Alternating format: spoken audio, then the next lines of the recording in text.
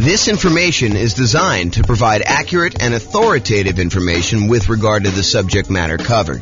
It is offered with the understanding that the presenters are not engaged in rendering legal, accounting, or other professional services. If legal advice or other expert advice is required, the services of a competent professional should be sought. Welcome to the Hayward Real Estate Investing and Real Estate Financial Planning Podcast. Learn all about investing in real estate in Hayward, California, with a combination of real estate financial planning and modeling with numbers specific to Hayward, plus syndicated, more generalized recordings of live and pre-recorded real estate investing classes, not all of them specific to Hayward. Be sure to stay tuned after the podcast for a message from our sponsors. Well, good morning and welcome, everyone. This is your host, James Orr, and this is a very special class. It is the class on conventional financing. And it is intended to be like a good overview class of the conventional financing options for real estate investors. And honestly, we've covered a lot of this content elsewhere because some of the times when we talk about low down payment options, we talk about conventional financing as an option there as well, because you can put 3% down for the, whatever it is, Home Possible or Home Ready loan. I forget what the name of it is, or doing a 5% down, kind of like normal owner occupant down payment when we talk about the strategy that house hackers or nomads could use as real estate investors in order to do financing. But today we're going to primarily focus on going over conventional financing in the context of putting 15% down on the low end, and in most cases, probably putting 20 or 25% down by choice. You can do conventional financing with as little as 15% down. However, I think a lot of investors are going to choose to bump up to at least 20%.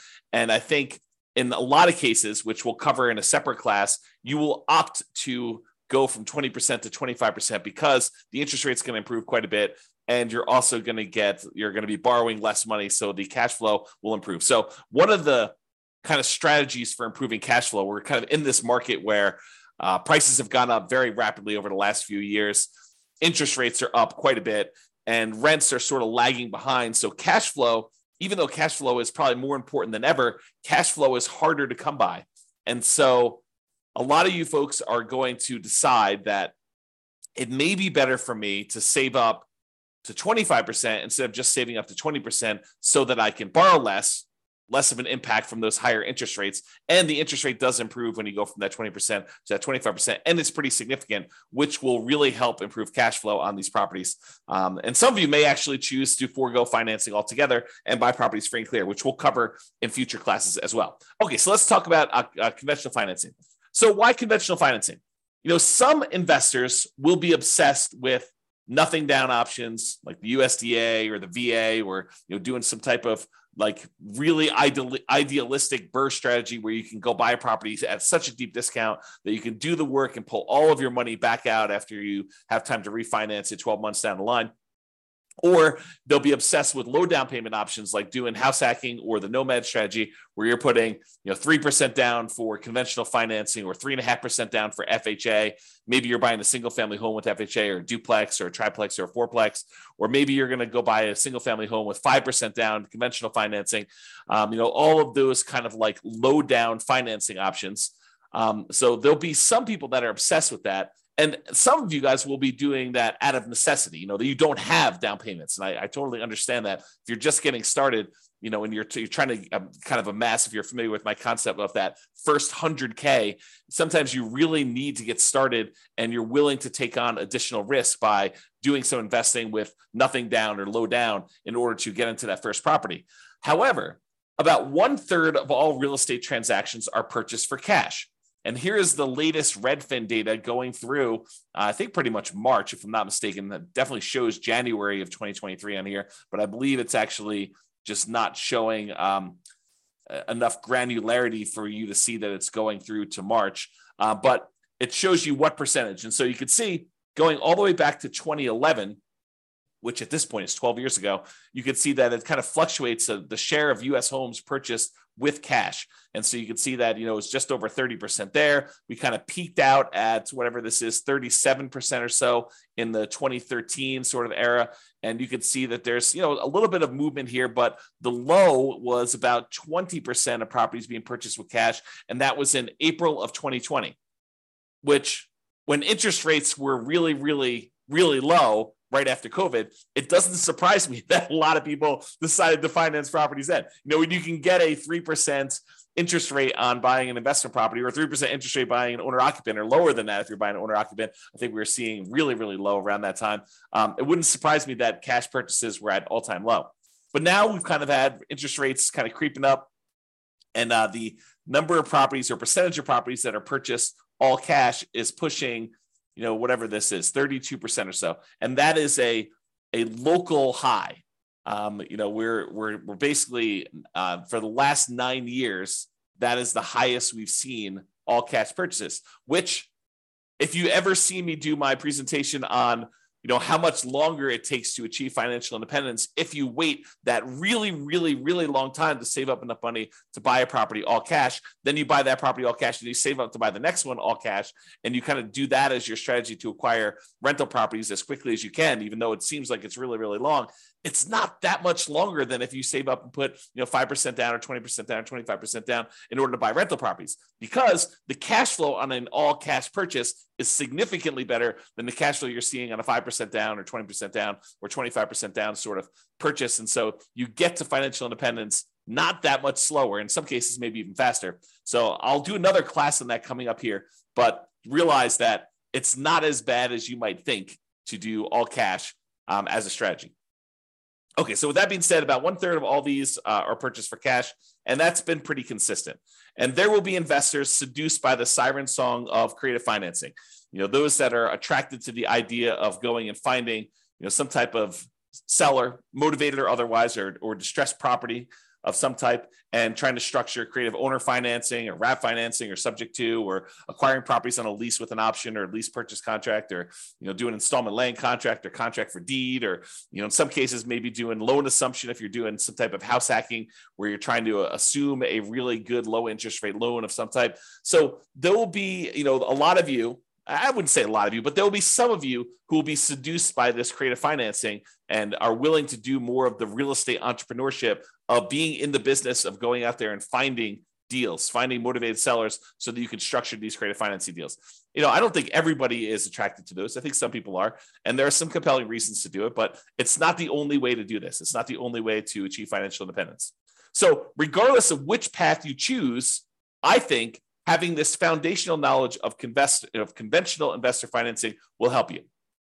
Whether you decide to do all cash, I think it's helpful to understand the trade-offs you're making by doing all cash versus doing conventional financing. If you're going to go do this creative financing stuff and you're going to be taking over some loans, subject to or wrap financing or whatever, might it help you to understand how conventional financing works, how it's structured, like what the terms are typically for that?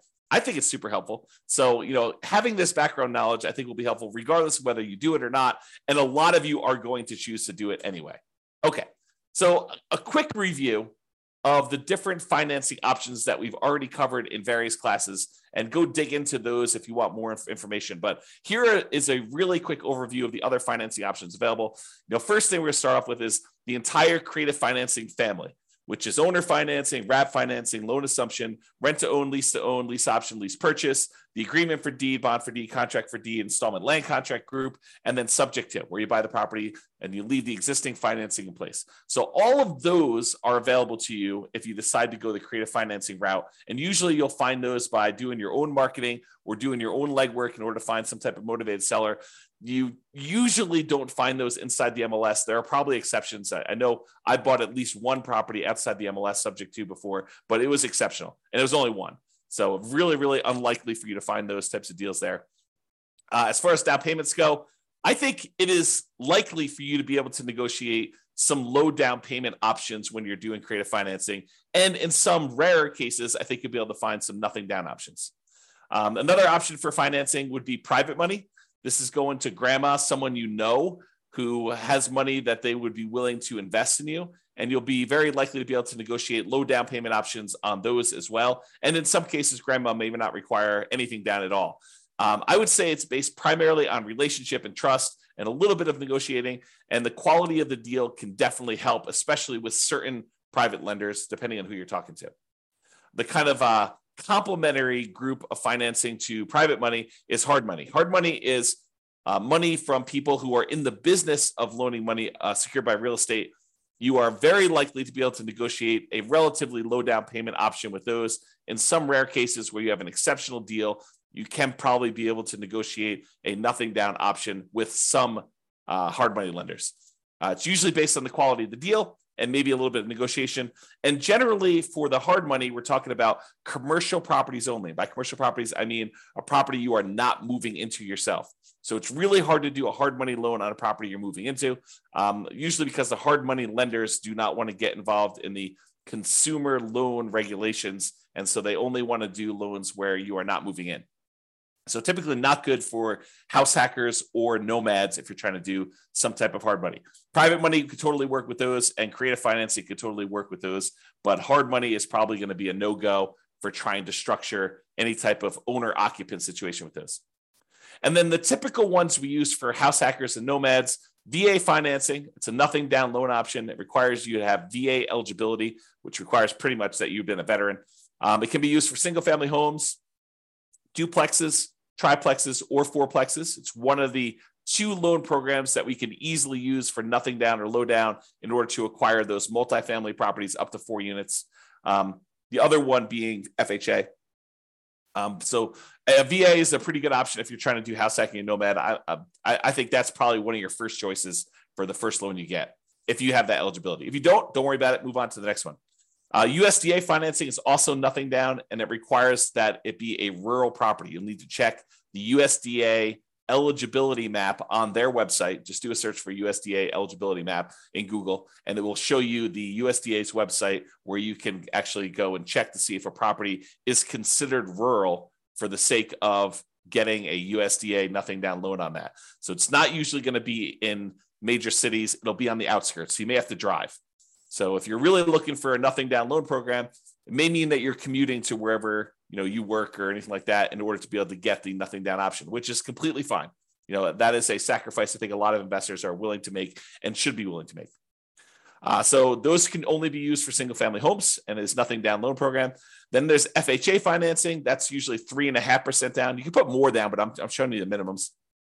And FHA is the other one that allows you to buy single family homes plus duplexes, triplexes, or fourplexes in order to acquire those properties. Especially if you're doing house hacking or you're doing nomad strategy, both of those work great for those. All of those so far, the VA financing, the USDA, and FHA, all require that you owner occupy the property. You need to move into one of the units, or the only unit if it's a single family home. So you're required to move in. And then conventional financing, if you're putting less than 15% down, you will need to owner occupy. If you're putting more than 15% down and you're getting a non-owner occupant loan, you can buy those without moving into them. And so a lot of real estate investors are going to be using conventional loans to buy their non-owner occupant investor loan type properties where they're not required to move in. Now, if you do move in, you can get owner occupant financing, which has much better interest rates, and you could do as low as 3% down or doing more commonly the 5% down conventional financing program to do that. And it's usually only for single family homes unless you get up to a much higher down payment for those. All right. And then usually there's in some markets, there is down payment assistance available, and that is often combined with FHA. And it may help you kind of offset some of the down payment or all the down payment, depending on the program that they have there. So usually for nomads or house hackers, that could be an additional strategy. There may also be in your local marketplace, local banks or credit unions that offer low down payment and nothing down loan programs. From time to time, we see those as well. Okay, so that's a review of all the different financing options that we've covered before in other classes. This is the creative financing, which I just covered before, so I'm not going to cover it again. And now let's talk about conventional financing, and specifically conventional financing for investors putting at least 15% down. So you could go and do these for nomads or house hackers. You could move into the property and live there if you wanted to. However, realize that that is not the norm. And by not the norm, I mean that a lot of investors are not going to be moving into the properties. They're going to be putting 20% down or 25% down. You can put as low as 15% down to do that. But I think that it's a smaller group of people that are using these loans in order to do house hacking or nomading. Even though I'd like to change that. I would like to have more nomads and house hackers use conventional financing. All right, so conventional finance here primarily talking about Fannie Mae or Freddie Mac. They're quasi-government organizations, is my understanding. Go talk to your lender if you really want to do, or search online. But they are, my understanding is they're sort of like government-ish sort of programs, but they're not actually government loans. But I don't know. I'm not sure I understand all the nuances of that, but you can go look it up if you want to. We typically use fixed interest rates when we do these. So you can do variable rate loans on some of these, but in a lot of cases, I would encourage you to consider trying to do fixed rate financing if you're going to get these loans. It's one of the few loan products that has these fixed rate things. If you're going to do portfolio loans, a lot of times those do not have fixed rate financing. There's some exceptions to that, like our local portfolio lender, one of the more popular ones that we go to. They do have fixed rate financing for 15-year loans, but if you do a 30-year loan, they're variable. So with conventional financing, though, not portfolio, then they tend to be fixed rate.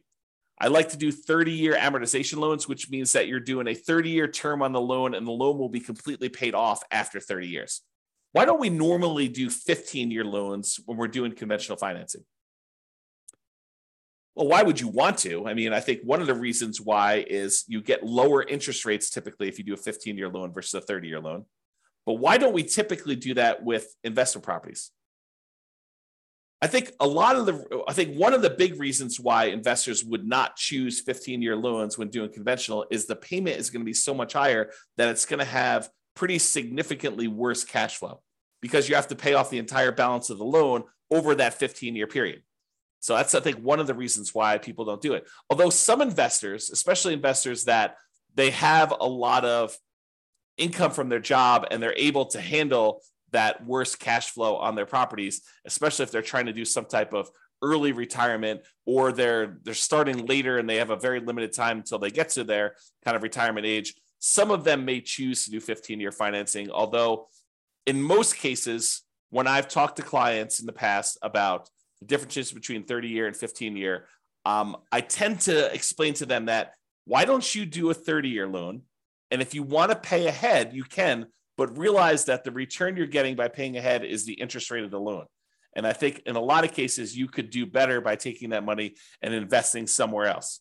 Even if you were going to do a 30-year loan, take the extra money that you would have actually spent on doing a 15-year loan, invest that in something like bonds, CDs, money market accounts, stocks, or some other real estate investment as another example, but something other than paying down the loan and getting a higher rate of return than what you would have gotten by paying down that loan each month, because the return you're getting is actually the interest rate of the underlying loan itself. And so if you take money as an example and you invested it in the stock market and that was growing at, 6, 7, 8, 9, 10%, depending on what you're investing in the stock market, you could use that money to then grow at a much faster rate. When it gets large enough where you could take that thing in one big chunk and completely pay off your mortgage at that point, that actually gets you there faster than if you take the same amount of money each month and you invest it in that underlying loan itself at that lower interest rate. Now, if the rate on the loan is actually higher, then it might be faster for you to do that. But if the interest rate on the loan that you're paying off faster is lower than what you can get elsewhere, it'll tend to be faster if you actually do the investment elsewhere. There may be additional risk that you're taking on. You're introducing the new risk of investing in stocks that when you do that. But I think a lot of folks believe that over a long enough period of time, that risk is a worthwhile risk to take for the return that you're getting.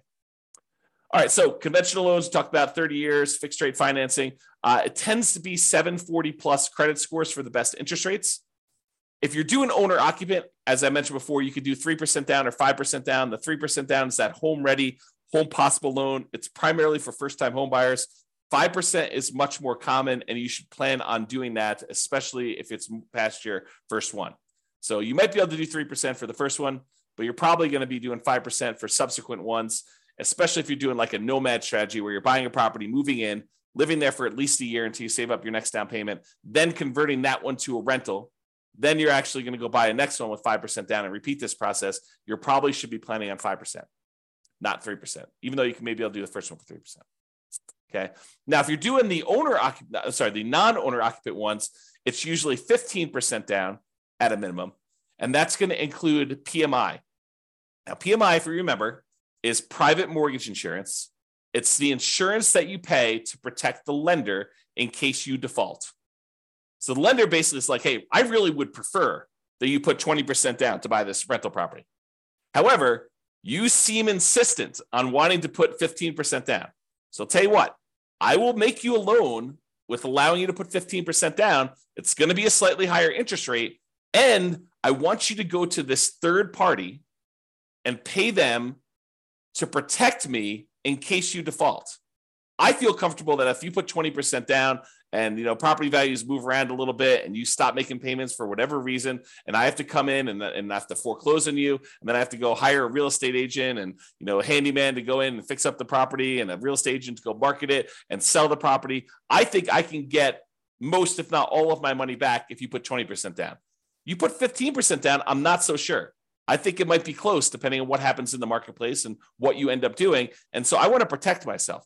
And the way I protect myself is I have you pay a third-party insurance company that will pay out if I actually need to foreclose on you and I sell the property at a loss. So they're the ones, third party, that's protecting the lender in case you default.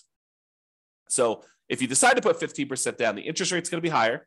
It's a little risk premium baked into there from the lender, and they're going to insist on you paying PMI. Okay. If you put 20% down, the interest rate gets a little bit better than doing 15% down, and you don't have PMI. So it actually improves cash flow quite a bit going to that 20%. And the interest rate will improve significantly more if you go from 20% to 25%, which is why a lot of real estate investors will choose to wait that extra time, save up 25%, and put 25% down. Okay. All right. With that being said, you could typically get 10 non-owner occupant conventional loans per Social Security number. And I worded that oddly. The way I understand it, and check with your lender to make sure that this is true for you, and this is actually the regulations, but my understanding is it's 10 loans, period, if you plan to get your next non-owner occupant loan. So imagine for a minute, you bought a house to live in, then you went and you bought 9 rental properties, and you're trying to buy your 11th property. Those 10, the one you live in, and the 9 that you have as investments, they would all count as financed properties if you still have loans on them. And so you would not be able to get your 11th conventional loan if you're trying to do that as a non-owner occupant. Oddly enough, in that same situation, if you were trying to buy that 11th property as a property to move into as an owner occupant, you would be able to get it because there's no limit on you doing it as an owner occupant. This limit only applies to investment properties. Okay, so that does count. Now, some real estate investors, some couples who know, they're definitely going to be getting more than 10 conventional loans. Maybe they've got a huge stack of money resources that they're already planning on using for down payments, and they know that they're going to be doing this. They may choose to start filing their taxes separately, getting their accountant or CPA to start doing 2 separate tax returns. And then the individual spouses will get loans in their own names so that they each can get 10. So imagine for a minute, you've got 2 very high earners with a lot of resources, a lot of down payments saved up, and they know they're going to want to get 15 loans. Well, what they might do is tell their CPA to start separating their tax returns and then have one of them qualify for a loan and their Social Security number with their own tax return, and have the other one get another property in their own name, their own loan with their own Social Security number on their own tax return. And then you can get 10 each. Okay. Now, talk to your lender if you plan on doing this. Don't say to them, James told me I can do this. You want to make sure that the lender you're using and the underwriter they're using is going to say, yes, that is how I'm interpreting the regulations and the guidelines. And yes, that would work for us in our kind of like loan situation. So before you go through all this extra work of doing that, realize that's there. Now, if you're not going to get more than 10 conventional loans, you don't need to worry about this. Or if you're going to do some type of like nomad strategy where you're buying properties and you're always doing an owner occupant, it doesn't matter either. Just realize that it could come into play if you're trying to get a lot of loans and you've got a lot of resources to do that. in order to kind of get these things there. Okay. Typically, you'd add 5% down payment if you're doing multifamily. I will show you the down payment chart here in a second. For Fannie, can you do cash out refinances up to 4 finance 1 to 4 unit properties? For Freddie, it's up to 6. Again, I would check that guideline because I'm getting mixed information on that. So check with your lender to see what the current limit, if there is one at all, on being able to do cash out refinance properties for Fannie or Freddie, because there has been limitations in the past. I thought that's what the limitation was, but your lender should be able to tell you what the exact limitation is at that time. So if you're going to go do it, make sure you do this. And this comes into play, if you know that you're going to do a cash out refinance and you're about to buy your next property, maybe check with your lender and say, hey, should I do this cash out refinance before I buy my next property? Because am I going to be limited in being able to do it after I buy the property? So you're being put on notice. You're being given the information so that you don't make this mistake, right? This is like a heads up. Hey, before I buy a property, maybe I should check to see if there's any other ones I plan on doing a cash out refinance for, and check with my lender to see if I should do that before I go buy this one. For both Fannie and Freddie, my understanding is the rate and term refinance, which is different than doing cash out refinance where you're pulling money out. You're just refinancing the rate of the loan and the term of the loan. You could do up to 10 finance 1 to 4 unit properties if you're doing that.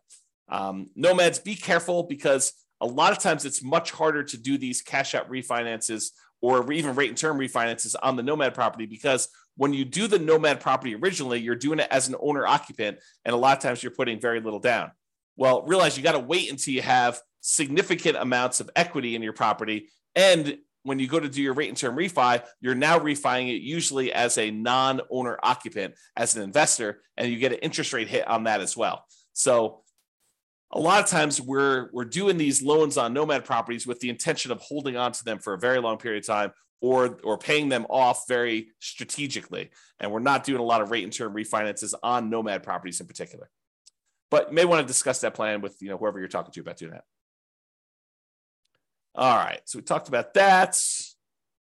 Seller concessions. So when you get a seller to contribute some money towards your closing costs, when you're negotiating your offer to buy the property, it's usually written when you make your offer to buy the property as to how much they're contributing towards seller concessions. And it's really a discount to them, right? You're really getting the property at a discount of whatever they're deciding to do in seller concessions. It's like they're netting that much less. So if you ask them for 2% in seller concessions, realize you're asking them for a 2% discount. So you may want to think about that when you're doing that. So when you're doing these loans, though, the maximum seller concessions you can get for doing these conventional loans varies between 2% and 9%. It's usually 6% with 20% down, or 2% for the non-owner occupant loans if you're going to do that. So 6% down with 6% seller concessions, 20% down owner occupant, or 2% for non-owner occupant. There's a separate chart for doing that. I don't know if it's on the next slide or not. I think there's a separate chart in the underwriting guidelines, or talk to your lender. Your lender can give you that. The most common conventional loan is the 20% down. It's for investors. So that's probably the most common one to do if you're doing investor loans, putting 20% down. You can do 15% down, but realize you're going to pay a penalty for that. I think we talked about that before. All right, so let's talk a little bit about the desktop underwriting version 11.0 standard eligibility requirements for conventional financing. And this just walks you through. This is directly from the underwriting guidelines. You can look this up online, look up Fannie Mae underwriting guidelines or selling guidelines, or the Freddie Mac underwriting guidelines, and you'll see different charts for different situations. I just pulled out one of them for probably more common, or call your lender and actually get your lender to walk you through what your situation is here. But they're usually using something like this. So there's a section here for principal residence. We covered that in a previous class. I'm not going to cover that today. There's a whole section here on doing second homes, which is a little bit different. Usually it's about 10% down for doing those on a purchase. And then you have this whole section for investment properties. So if you're buying a single unit, not a duplex, triplex, or fourplex, you could do as little as 85% down. I'm sorry, 85% loan to value, 15% down for a fixed rate mortgage and adjustable rate mortgage. So you can get both of those options with a single family home. If you're doing a duplex, triplex, or fourplex, they require 25% down. That's what this is showing here. Okay. So that's the kind of like lowest down payments maximum loan to value is another way of saying that for doing that. And this shows you the limited cash out refinance for 1 to 4 units. You can only go up to 75% loan to value for doing cash out or doing limited cash out refinances. For cash out refinance, like the full version, you can only go up to 75% loan to value for a single family home. If you've got a duplex, triplex, or fourplex, you can only go up to 70% loan to value for those. So those are the limitations there. All right.